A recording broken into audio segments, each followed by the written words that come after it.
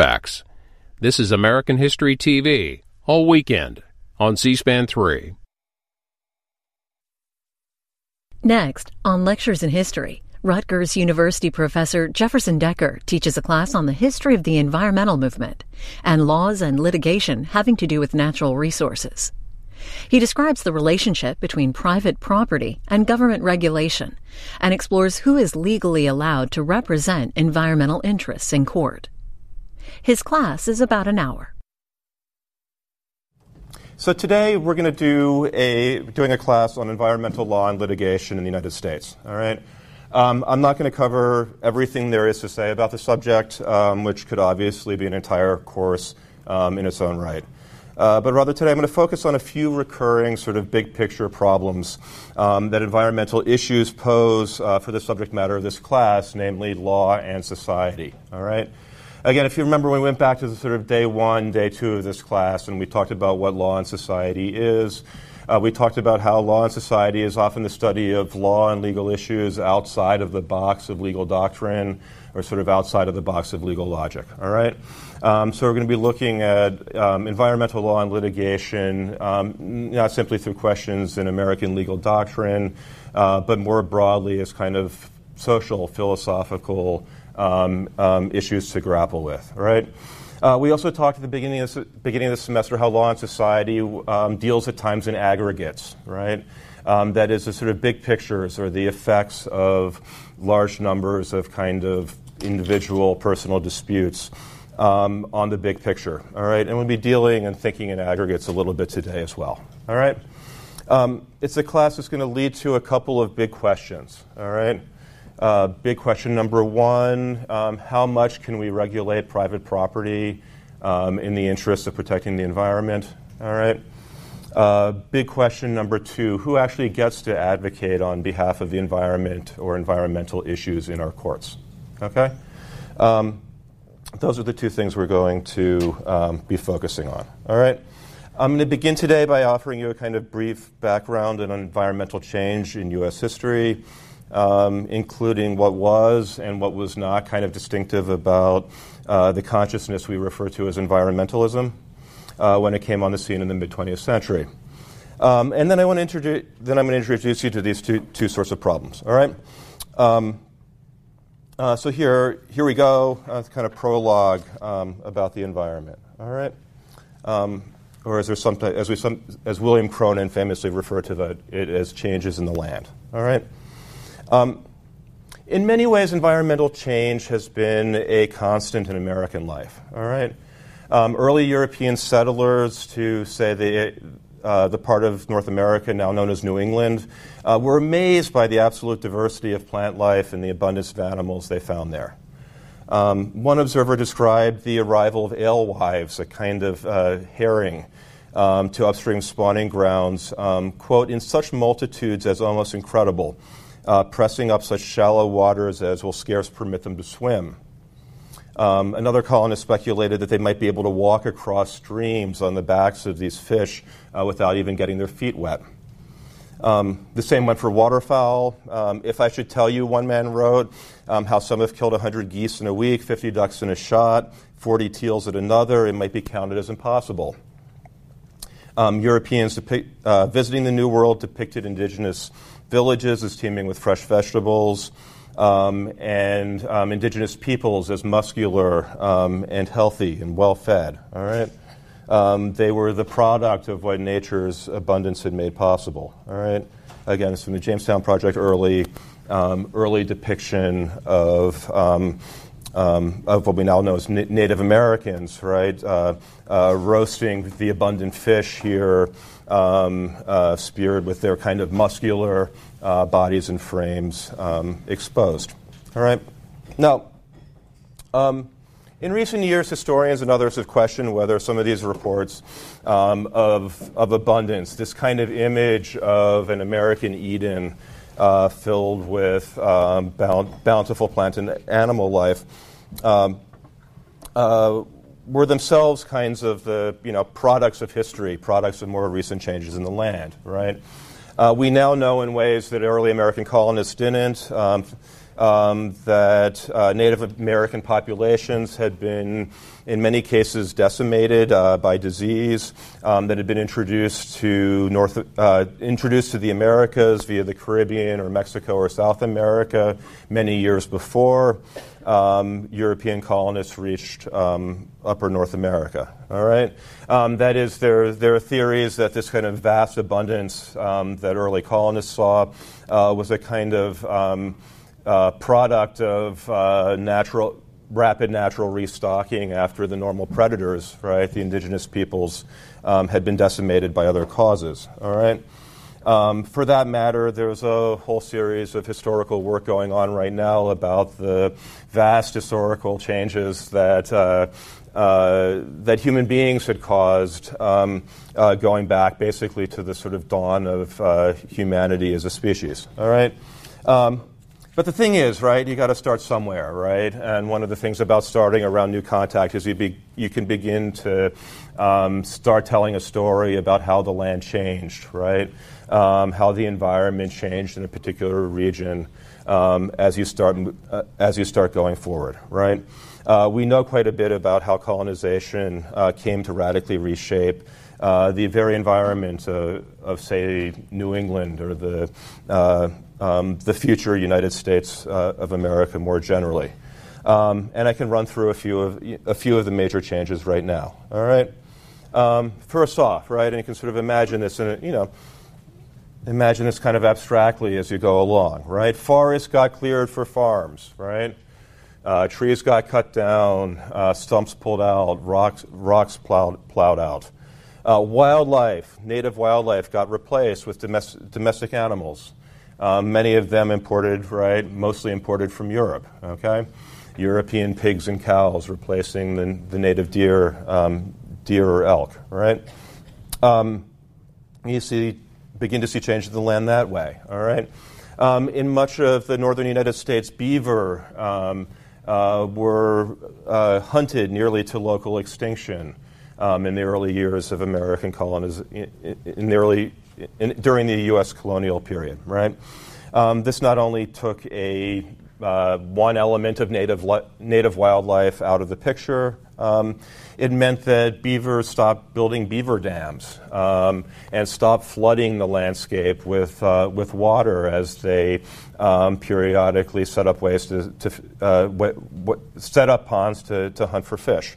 All right, so you have a drying out of the land, right, as well as it's being turned from forest into agriculture.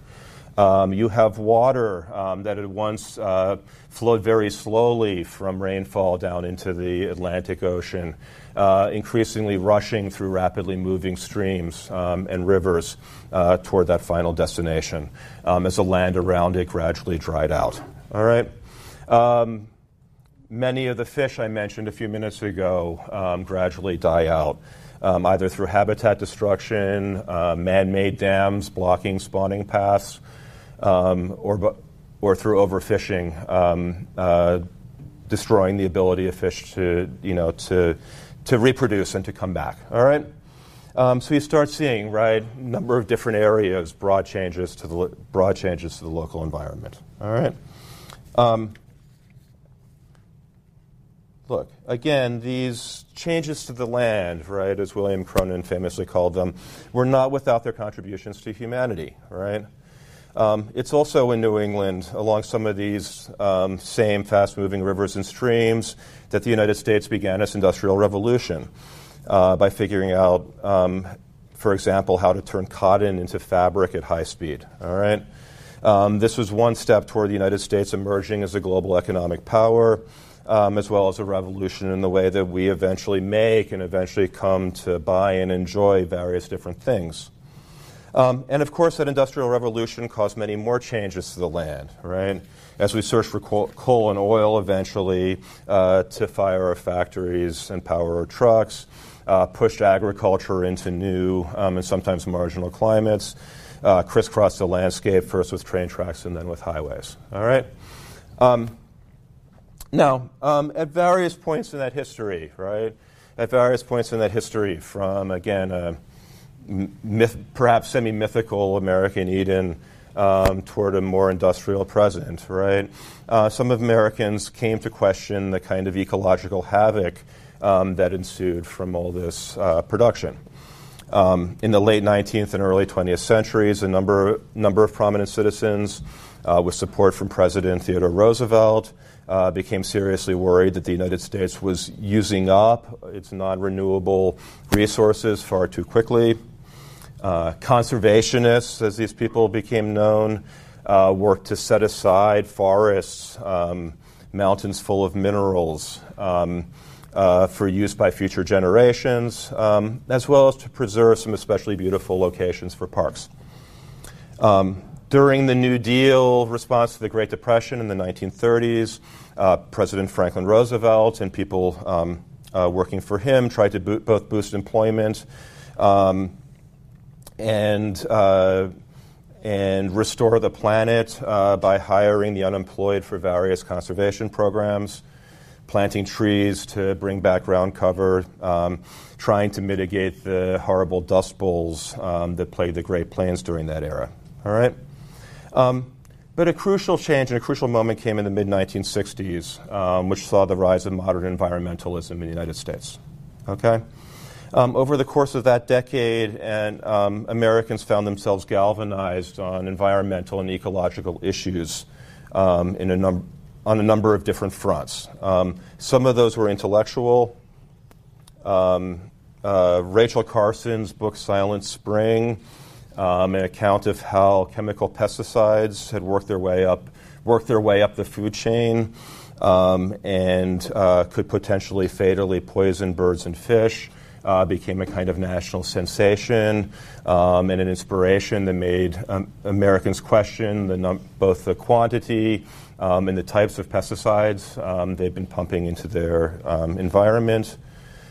Certain public events, a massive oil spill in California's Santa Barbara Channel that ended up washing up on California's previously pristine beaches. The ignition of a decently sized body, part of a decently sized body of water, the Cuyahoga River in Cleveland, thanks to decades of accumulated pollution, also got people's attention, right? We generally tend to think of water as something one uses to put out fires, not something that spontaneously seems to combust, okay? It raised these questions about what exactly have people been putting there, right? And what other damage it was potentially doing. All right. And the evidence that Americans were despoiling nature or the natural world was sort of becoming a kind of overflowing sewer was not limited to public events like oil spills or river fires. All right. Middle-class Americans in many of the country's rapidly expanding suburbs began to see how an overtaxed natural world allowed their own kind of personal waste to come bubbling back into their lives. All right. Overtaxed septic systems, right? These big sort of tanks that many suburban houses placed in the backyard, in which one flushed one's where everything that came down the toilet, right, sat and percolated for a moment before ideally percolating in the groundwater. Regularly started percolating back up through the grass in communities where too many septic tanks were placed too close together without adequate space for water to dissipate. Suburban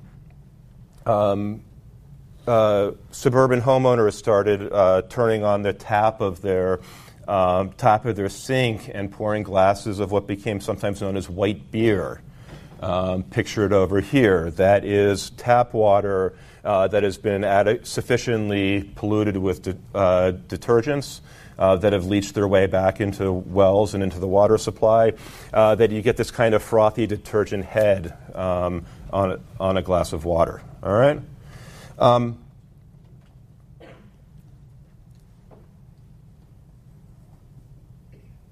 These combined experience, right? Sometimes some of them public, some of them personal, some of them intellectual arguments made in books, some of them coming out of everyday life. Help to begin to develop a kind of different kind of consciousness about one's place in the world and one's place on the earth. All right? Far more than the conservationists had a few generations earlier, environmentalists began asking people to think about the aggregate effects of their actions on the health of the planet in general. All right? What one dumped or threw away could no longer be completely forgotten. Right? The Earth no longer had a limitless capacity to swallow up and take care of whatever we no longer needed or no longer wanted. All right? Environmentalists also began asking Americans to see the world in ecological terms. That is to see how many different plants and animals sustain one another, right? Produce this sort of complicated web of life. All right? That is, they asked people to see the Earth ecologically and to see their own actions as something that could potentially impact an ecosystem and ultimately disrupt a habitat. All right? Environmentalists also began to argue that natural beauty and wild things were worth protecting for their own sake, right? Not simply for their future harvest on behalf of humanity. All right. So while conservationists, right, tried to scientifically manage forests in order to make sure that we could spread the timber harvest out over multiple generations. Environmentalists started talking about setting aside wilderness areas permanently, right? To keep old forests wild, right? To keep them safe from any future development, right? Keep them safe from future generations, not save them for them. Okay.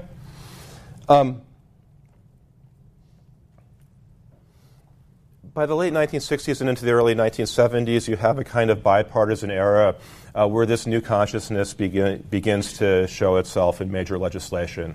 Legislation passed by Democratic Congresses, but often and mostly signed by Republican presidents. All right, you had the National Environmental Policy Act of 1969,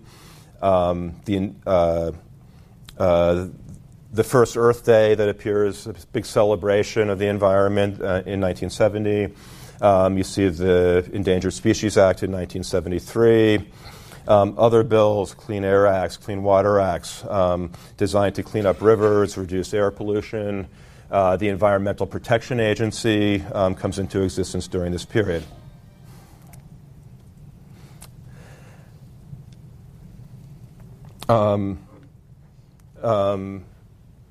Again, environmentalism gets embraced by certain members of Congress in both major political parties, congressmen like Mo Udall and Gaylord Nelson on the Democratic side, people like John Saylor and Senator John Heinz on the Republican side. All right, there's a lot of productive action, right? This consciousness makes its way into legislation.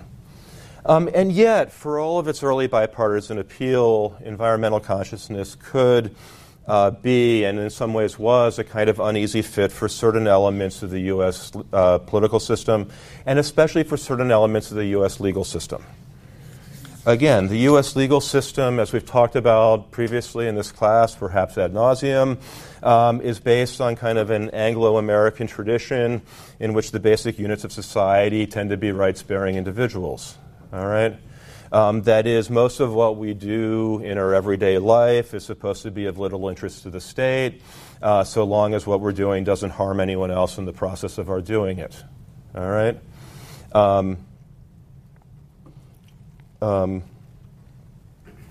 Sorry, I jumped ahead here. Right back. All right? And yet one of the most fundamental realizations of the environmental movement, right, was the idea that so many of the things we do in our everyday life, right, how many times we run the dishwasher, whether we walk to a grocery store or take a car, has some potential to harm the world around us, right? That harm in each particular case might be pretty close to microscopic, right? But in aggregate, right, the accumulative effects of millions of dishwasher runs or day-to-day or car trips, conducted day after day by millions of different people, ultimately might not, right? And so as environmentalism became a mass movement in the later decades of the 20th century, U.S. courts had to begin to think precisely how to square it with existing U.S. legal traditions and inherited legal doctrines and inherited precedents. Okay? And I want to talk for much of the rest of the class today about two of the big conflicts from my perspective that ensued as a result of this. Okay. Now the right slide. All right. One place where environmentalism placed a kind of almost immediate challenge was on a question of property rights, especially in the context of land and real estate. All right. Again, now the notion that governments exist at least in part to protect private property is something that goes deep into the American experience and deep into the philosophical tradition that helped inspire America's founding fathers. All right, it's an idea associated with the English philosopher John Locke. That governments exist primarily to protect life, liberty, and property. And while Thomas Jefferson may have replaced the word property with the more mellifluous pursuit of happiness, right, in our own Declaration of Independence, he didn't necessarily mean to change the entire underlying theory behind there, okay? That is, it's one of the things that's supposed to separate a society with a purposefully limited government from a society with an authoritarian or totalitarian sort of government. Is the idea that a limited government can't just willy-nilly take your stuff, okay? Willy-nilly is a very serious academic formal term for this kind of stuff, right? And again, this idea was included explicitly in our Bill of Rights. Including in the end of the Fifth Amendment, which concludes, nor shall private property be taken for public use without just compensation. In other words, the government may someday need to knock down your home to build a highway or flood your farm to build a reservoir, right? But if and when that happens, it has to pay you for the property it took and or destroyed. And that payment itself ought to be, at least one significant check on the kind of overuse or misuse of this power, technically known as eminent domain, since the government would have to convince other taxpayers to foot the bill for anything, any sort of acquisition. All right? Now, controversies over property rights in America existed long before environmentalism emerged as a social movement in the mid-20th century. One of the changes in the land I didn't mention earlier in the lecture was some of the havoc wreaked by pigs, European pigs, on colonial North America. All right, told you guys I get back to the pig obsession later on in the semester, right? According to English tradition, right, you could own a pig and brand a pig, but you could let it loose in the woods to forage on acorns or other kinds of food it could come up with. All right. But when you introduced European pigs into North America, especially when you set pigs loose to forage in the lands controlled by your Native American neighbors, right? All sorts of conflicts tended to ensue. The pigs trampled or devoured gardens of Native Americans who didn't have the tradition of fencing off property to keep neighboring swine out, right? They attacked and devoured shallow water oyster beds that had provided an important source of forage protein for many indigenous tribes. All right. In essence, these were these disputes, right, sometimes led to war. All right, overt actual fighting between neighbors, right. But they can also be imagined in some ways as a kind of property rights dispute, right. Who has the right to let his pig go where? How do you enforce a right? How do you declare something is yours and not part of a kind of common trust, right? There for the taking. How do you claim and try to enforce a certain kind of property right? Okay. All right. So again, these are not by no means particularly new or or original kind of issues. They're issues that go back to the very beginning, right? They're issues that continue in questions over when it's permissible to, say, dam or divert a river for energy or irrigation, and deprive downstream users from the water to which they had become accustomed. All right. But the rise of environmentalism puts some of these issues back on the agenda and put them on the agenda in different ways. All right. Again, one of the things that happens, what happens when you start thinking like an environmentalist? That is, thinking ecologically about the potential for seemingly small actions to disrupt a wider web of relationships that hold a habitat and hold nature together, right? One of the things you might start thinking about is how clearing land for construction, right, might remove the cover and camouflage that small animals need in order to stay safe from predators, right? Or how flattening the land to make possible a suburban subdevelopment, right, could disrupt the natural runoff patterns that bring rainwater into the water table or into streams or into creeks, and make neighboring properties that didn't profit necessarily at all from your construction project, to flooding. All right. How some large birds of prey need many square miles of uninterrupted forest to comfortably hunt for food. All right, and how eliminating even a small part of that area might turn out to be disastrous for them. All right, how filling in a swamp could rob an entire region of its most natural means of filtering water and restoring its quality. All right, and so that is, right, in all these examples. You might think and you might wonder, much more than people had done a generation before, about how the things you do have effects that go far beyond the property line, right?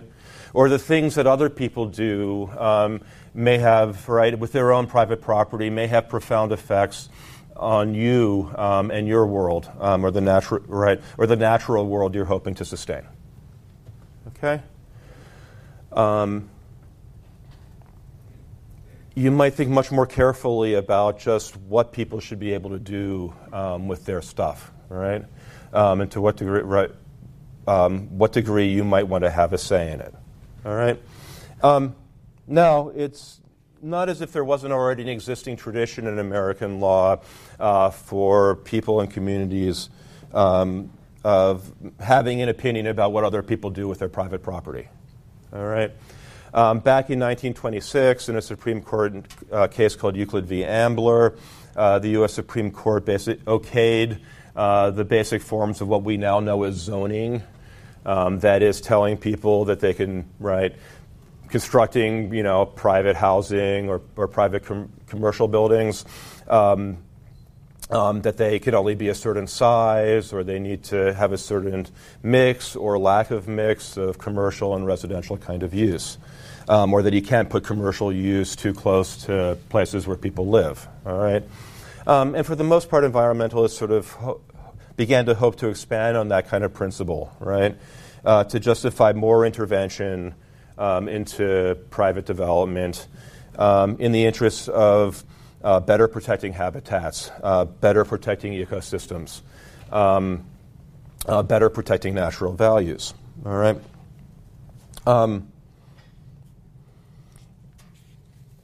But some parts of the movement wondered if that concept, if that was enough, really. In essence, they wondered whether the concept of private property that Americans had inherited and developed over so many years was ultimately flexible enough for that sort of task.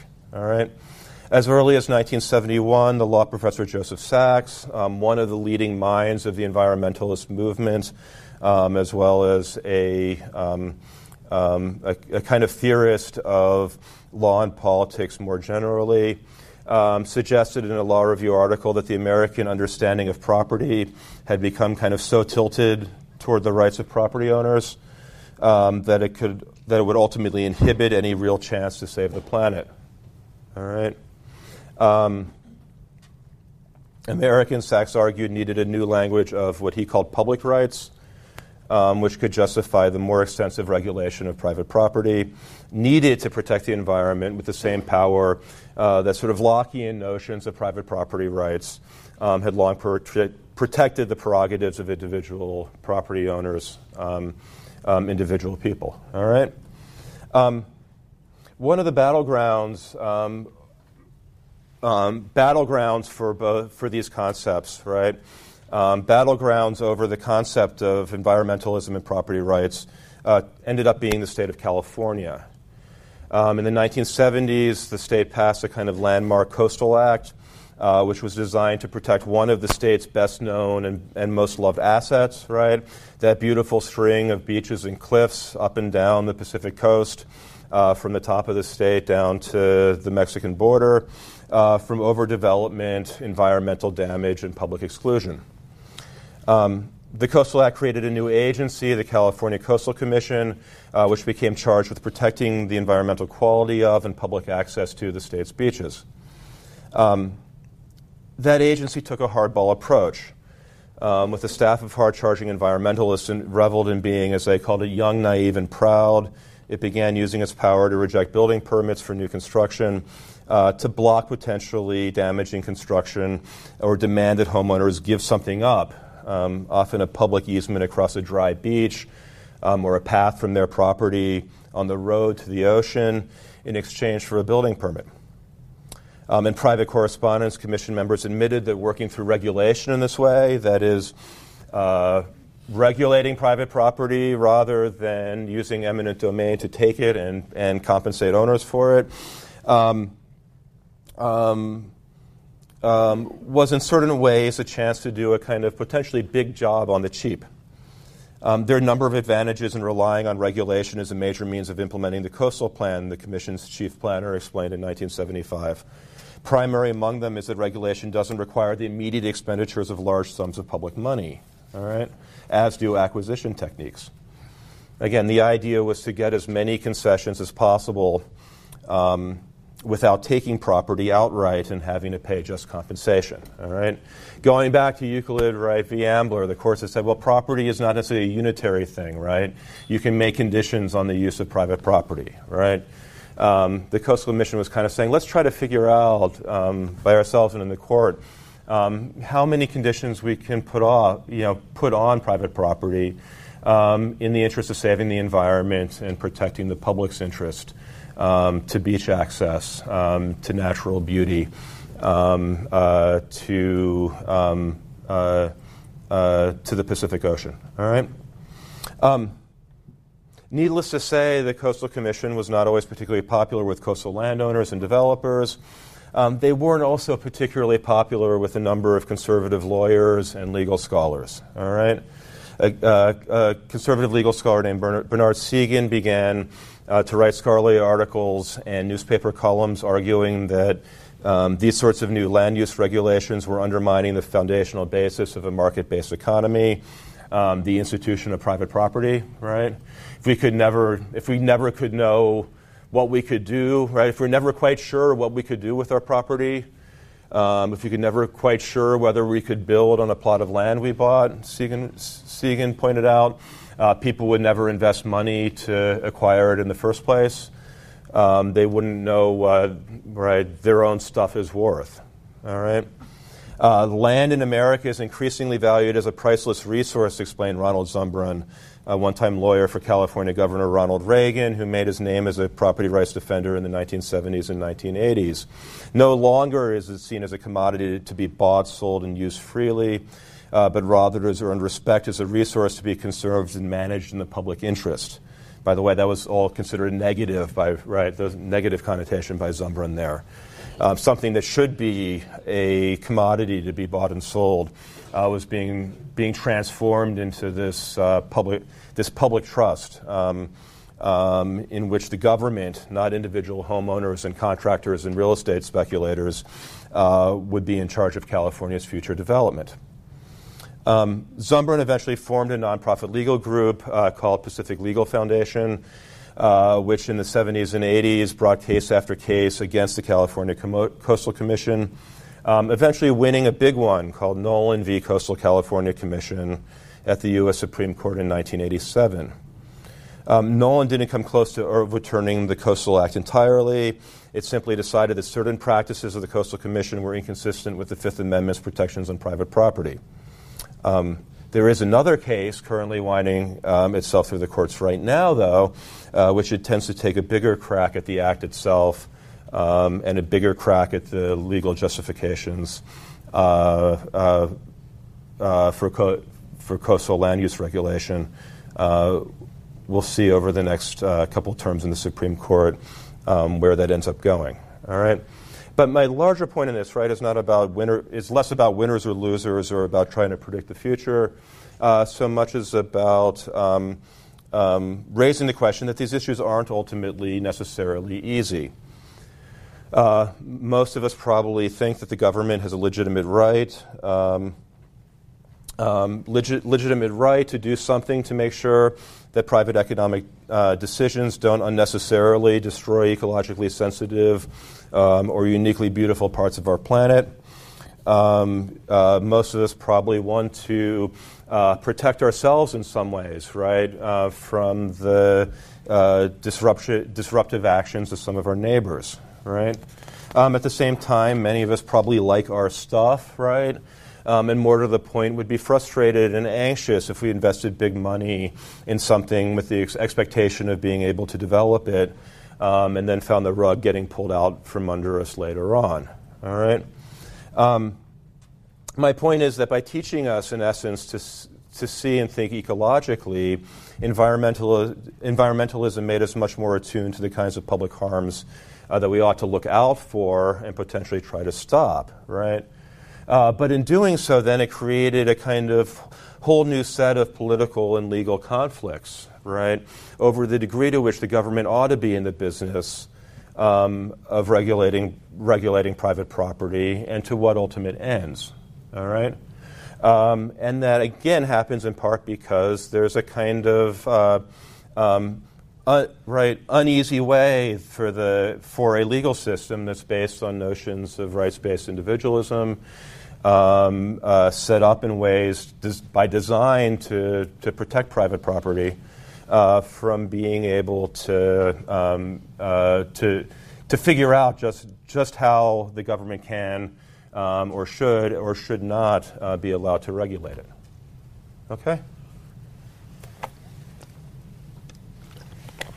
Second big issue, our final big issue, activism in the courts. All right. Another big question that comes out of the environmental awakenings of the 1960s is who actually gets to practice environmental law and how. All right. In the ideal world, you probably got from your high school civics textbook, the legislative branch passes laws, right, and the executive branch then enforces them. It's all pretty simple, right? But in the real world, things are sometimes a little more complicated than that. All right, sometimes the legislature writes a law, but the executive branch has to write enabling regulations, which may or may not actually follow the original intent of the law in the first place. Sometimes the executive branch issues an executive order that is arguably in violation of statute or the Constitution. All right? Hold off on you. All right. Sometimes the executive branch fails for some reason, out of choice or sometimes incompetence, to enforce the law that's supposed to be on the books. And in all of these cases, parties with an interest in the case might go to the courts to try to rescind an unlawful regulation or executive order, or to demand that the executive branch enforce the law in what it deems to be the right and proper way. All right. Now, American legal system, or American legal doctrine has a concept known as standing to sue that helps to explain who can and cannot go to the courts to resolve a dispute. The basic principle of standing, right, is that only people who have suffered some kind of clear injury or damage are allowed to file a lawsuit. All right. That is, if Harmon beats up Mitchell, right, only Mitchell, or in the case of a fatal beating, perhaps his heirs, right, can go to the courts to get damages back from Harman. All right, Natalia or some other kind of third party who just who doesn't have an injury or doesn't have a harm in the case can't file a lawsuit, and try to reclaim, a lawsuit herself. All right. Fairly simple concept, right? You need to have some kind of issue at stake, right? You can't just file a lawsuit in court hoping to resolve some kind of legal or constitutional question you'd love to get settled, right? There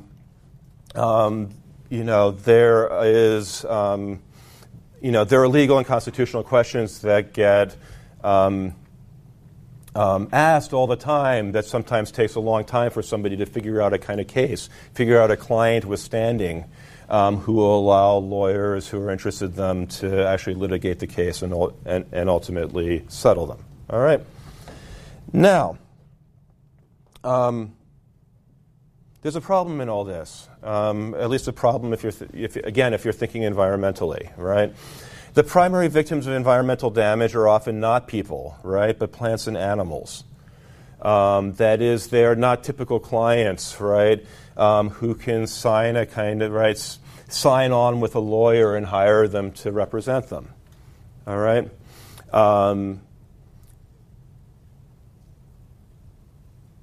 Which leaves environmental values at times at a disadvantage in our legal system. All right?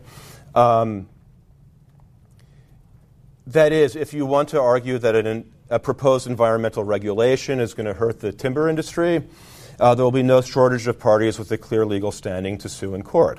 All right? But if you want to argue that a Forest Service policy is illegally destroying miles of forest, right, you have to figure out who has standing to sue, right? Who is legally authorized to speak for those trees. All right? And so lawyers who want to be environmental litigators sort of have to figure out this question, right? How do I speak for these trees, right? How do I represent their interests in court? All right? Getting there. All right, done it. Hold off to the end. We're going to have questions here. All right. Again, when back at the beginning, earlier on in this class, I mentioned a famous quote by the Regulators, right? An early American vigilante group who attacked lawyers as cursed hungry caterpillars, right? Eating out the bowels of the Commonwealth, right? And in that, and in that particular class, I represented, right, cursed hungry caterpillars through Eric Carle's famous children's book, right? And as somebody is trying to whisper to me from the front row here, correctly, right? We have a parallel for environmental law in children's literature as well, right? But it's less the hungry caterpillar, I think, as this guy, right? Dr. Seuss's The Lorax, right? The Lorax, if you remember the story, was a book published in 1971 that is just after the National Environmental Policy Act and just after the very first Earth Day, 2 years before the Endangered Species Act, all right? And it told a story that is probably familiar to many of you from your childhood and or more recent babysitting gigs with younger kids, right? It tells a story about a character called the Onceler who visits a kind of lovely, happy valley and begins to cut down lots of colorful native truffula trees that dominate the region. In order to make a commercial product, a garment known as a thneed, which, to be fair, in the universe of the Lorax, quote, everyone needs, right? The Onceler, in the process of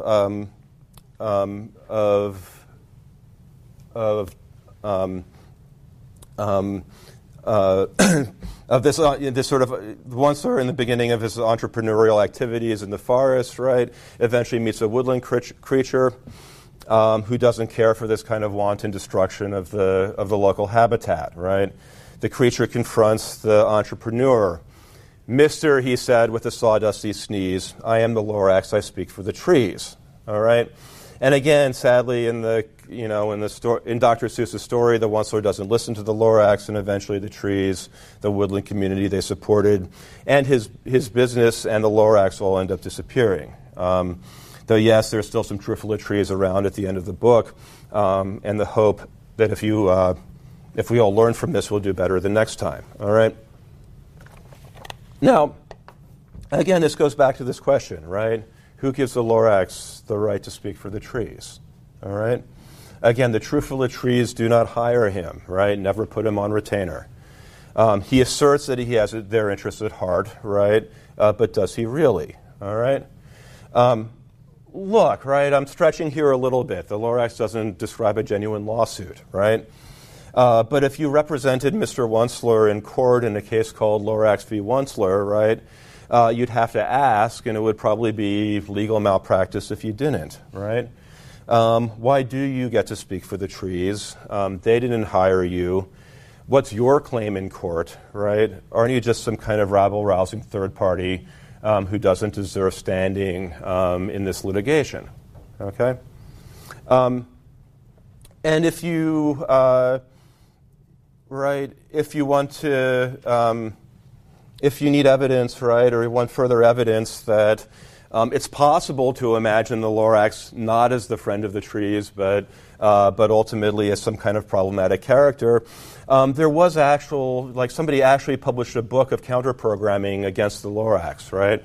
A woman who was involved in the construction and construction industry, manufacturing wood flooring, right?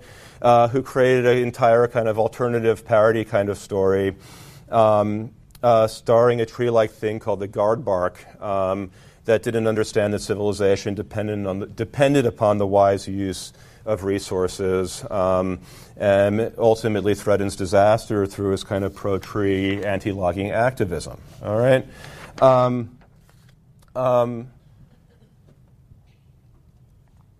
And there was parallel kind of programming and counter-programming in real life. All right.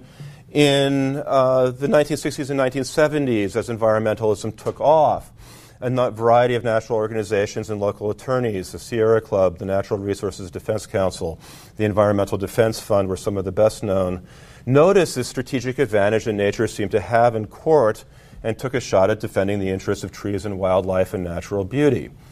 They went to court to force government agencies to enforce their own environmental laws, or when a well-placed interest group wanted the government to look the other way. They tried to block large-scale developments that they believed would be bad for ecological values. But by the mid-1970s, the Sierra Club and the like were soon joined by a number of pro-property rights or explicitly anti-environmentalist organizations, which claimed that the environmentalists represented not the real interests of trees or nature or the general public, but a sort of narrow interests of their allegedly left-winging or even radical lawyers and members. All right. The Pacific Legal Foundation, founded by the aforementioned Ronald Zumbrun, was one of those groups.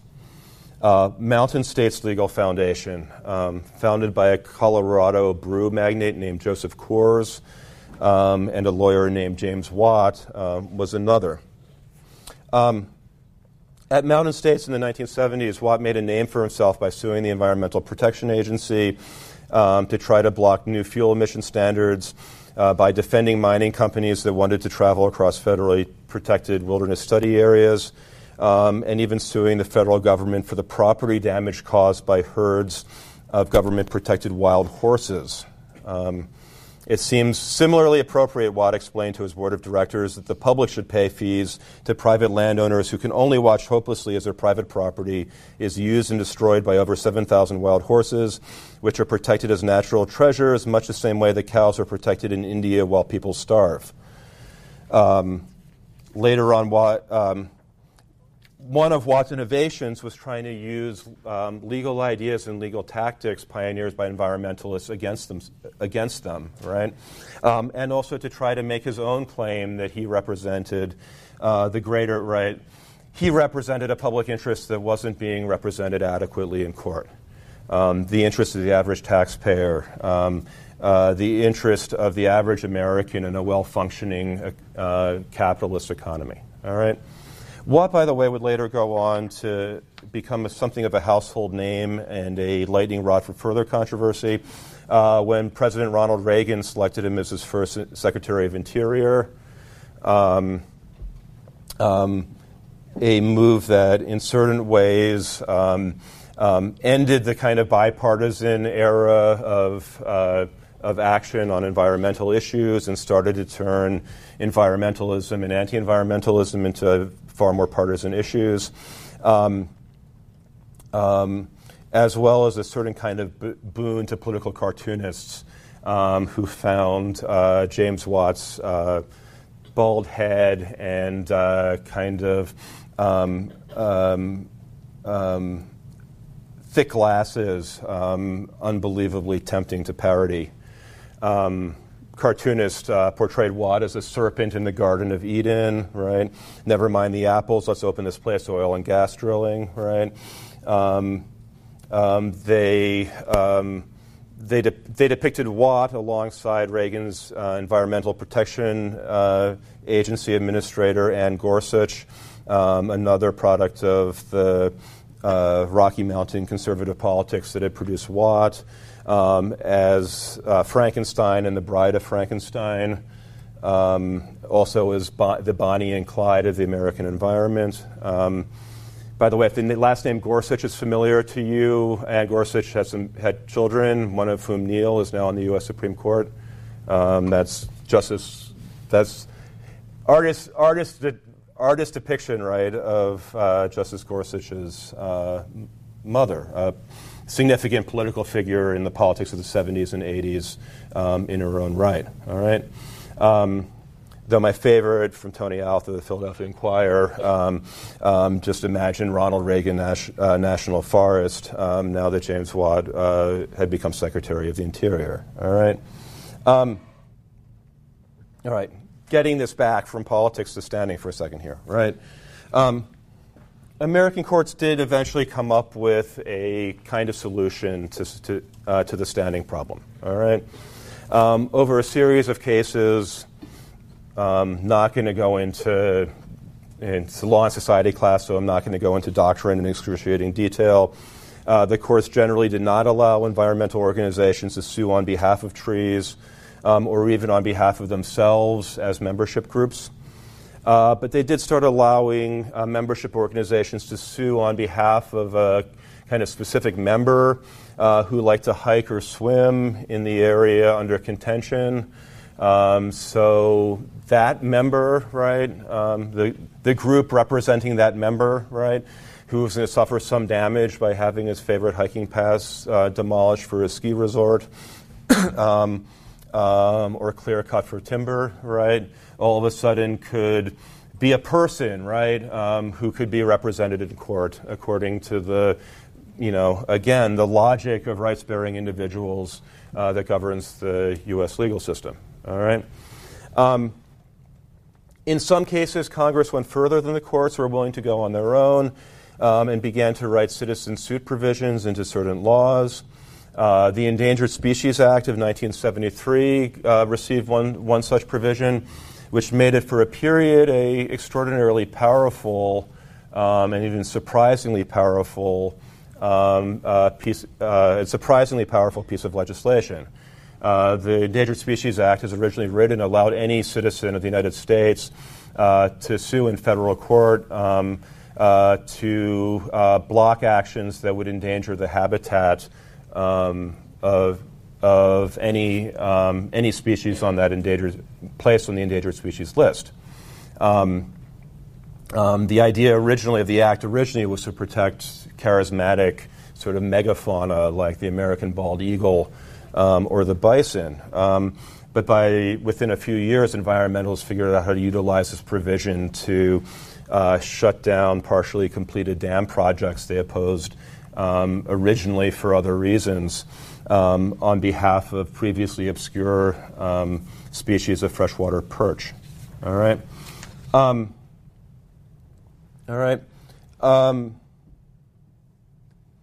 There's a moment in this lecture where I gather people looking at me as like, Professor Decker is deeply obsessed with standing and some of these issues. Maybe he should go write a book about this, right? The fact of the matter is I did, right? It's called The Other Rights Revolution. Conservative lawyers and the remaking of American government, right? And again, it raises a... which is not entirely right, not entirely about these issues, but deals with a number of them in a variety of different ways, right? But one I want to emphasize more for this class, right, is not the kind of not these kind of weeds or the details of the particular kind of doctrines, but this kind of ultimate problem, right?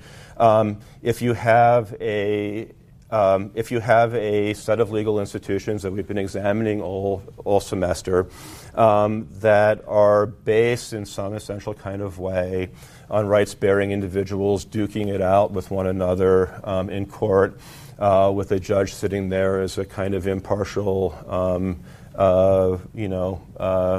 impartial judge of rules, right? You have a potential kind of problem to leave environmental and natural kind of issues at a strategic disadvantage, right? And so part of bringing environmentalism to the courts was figuring out ways to sort of humanize and personalize these issues in ways that may or may not ultimately, feel satisfactory to all of us. All right? One final point, right? There's another potential way around this, right? One other option, right, for holding polluters responsible after the fact to create deterrences against bad behavior that might help us keep the environment clean in the future was to figure out ways to track down the people who despoiled the environment in the first place and sue them under tort law for damages, right? One of the things that lawyers, legal thinkers, and environmentalists start thinking in the 60s and 1970s, right, is how do we make the polluters pay for everything they've done for generations to us? How do we make them pay for the damage they've done both to the earth, but then ultimately perhaps to other human beings? All right? A toxic tort lawsuit might seem at first like an unbelievably something with unbelievable potential, right? Possibility to win restitution for people who've been hurt, to punish bad behavior, right? And possibly even to make some lawyers rich along the way, all right? We'll return to the promise and pitfalls of that strategy, though, when we come back in class on Thursday. All right? Any questions? And I somehow lost Jordan before he had a chance there. Okay. And if you have one, raise your hand and have a... You may not have any. This is... I usually let them intersperse them throughout the class a little bit more than we were able to today. Natalia, wonderful, yeah. I have a comment, not really a question. But okay. With the book that we were reading. Yeah. I'm sorry. Oh, okay. Yeah. I have a comment, not really a question, but the book that we were reading is super interesting. Good. I'm really liking it. And we'll be reading and discussing it in significantly more detail after starting on Thursday. Okay. So I'm not foreclosing that, but there were, without breaking the frame here, there are certain things I'm permitted to do here that I'm doing here that are slightly different than we normally do in class. Jeff. How do you measure the monetary damage in these cases? It just seems like it's very hard to do. Look, you're sort of getting ahead of ourselves in some ways, but again, one of the things the Sierra Club was trying to do was to prevent damage before it actually happened. Right? The Sierra Club was saying that, look, there are forests that, based on our environmental laws, we shouldn't be timbering in, right? Or we need to. The law says that before you do some kind of big project, you have to produce something called an environmental impact statement. Okay, which is bring on some scientists and some engineers and figure out what the impact of a project might be. All right. And then the public, right, both the public and the government can weigh the trade-offs involved before it's too late, right? Before you've already destroyed the natural thing that we didn't even know was there. All right. There's the conservatives, like their critics, have sometimes tried to use the same stuff against you. There's this funny case I discovered that Pacific Legal Foundation brought back in the 1970s, where they tried to shut down the construction of a new sewage treatment plant on the grounds that a couple species of endangered California wildlife were feasting happily on the raw sewage that was being pumped into the Pacific Ocean. I think it was the gray whale and the brown pelican, right? And that you'd be endangering their habitat by diverting the waste. All right. But the real work of environmentalists was try to forestall environmental damage before it happens, right?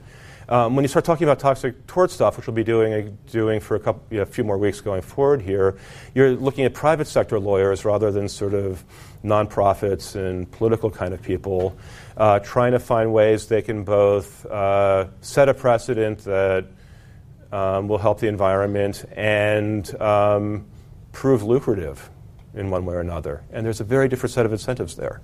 And we're going to have to tease out what those different kinds of incentives make possible and where they may possibly lead people astray. Does that help? Okay. Anyone else? Sam, over there. Going back to the Lorax metaphor. Sure. Is there a case to be made there for not talking for the trees, but also the aspect of the plot, as I'm well versed in Dr. Seuss? Okay. Is it ruins the habitat of the fish, and the birds can't live there anymore, and these bear things, and so the idea that the food source that's in the trees. So is there right, class action of furry creatures? Look, in Dr. Seuss land, you can actually have talking animals that could probably hire that. Right. Look, it's a stretch that's meant to be a kind of right. It's a kind of what I mean is both a kind of thought experiment, but also as a piece of culture that comes out at a moment when people are actually grappling with these issues more generally, right? Again, the Lorax is fine, right, if you can come up with some rights-bearing individual that can claim it has a interest in this, right? And who can say, look, I signed a contract with the Lorax to represent my interests, right? He is my advocate in court here, okay? Which prevents some other, right, Dr. Seuss character, a pair of pale green pants with nobody inside them, for instance, from coming along and saying, no, I represent the Truffaut trees. I know their best interests here. I should be their advocate, right? The way the courts end up resolving this is in part saying, coming up with some standards by which, in many cases, natural environmental values can get a hearing in court, in part by going through some person, some human who has some interest is being harmed in that kind of natural stuff without really allowing anybody, figuring out who can actually represent nature in a more straightforward way. But that allows that open, right, that kind of Those kind of standings are open to being revised both by legislatures that write or repeal citizen suit language in statutory law, and by Supreme Courts that can scale back as well as expand the law of environmental standing, which the Supreme Court has considerably since the 1970s. It also, and again, this was one of my peculiar obsessions, in part because I wrote a book not only about sort of conservative lawyers and legal activism, but on the ways that their activism shaped what the regulatory state could or could not do going forward, right? Is that you end up opening the courts to a bunch, right? You end up inevitably opening to the courts to a bunch of different people with different kinds of interests, right? Who then can compete in certain ways over who really speaks for the public, who really speaks for whom, right? That can make certain kinds of litigation seem really complicated, convoluted, and confusing. Right? You open up the courts to people who kind of want to muck up the issues sometimes as much as settle them. That makes sense? Anyone else? All right. Thank you very much. Join us every Saturday evening at 8 p.m. and midnight Eastern as we join students in college classrooms to hear lectures on topics ranging from the American Revolution to 9/11. Lectures in history are also available as podcasts. Visit our website, cspan.org/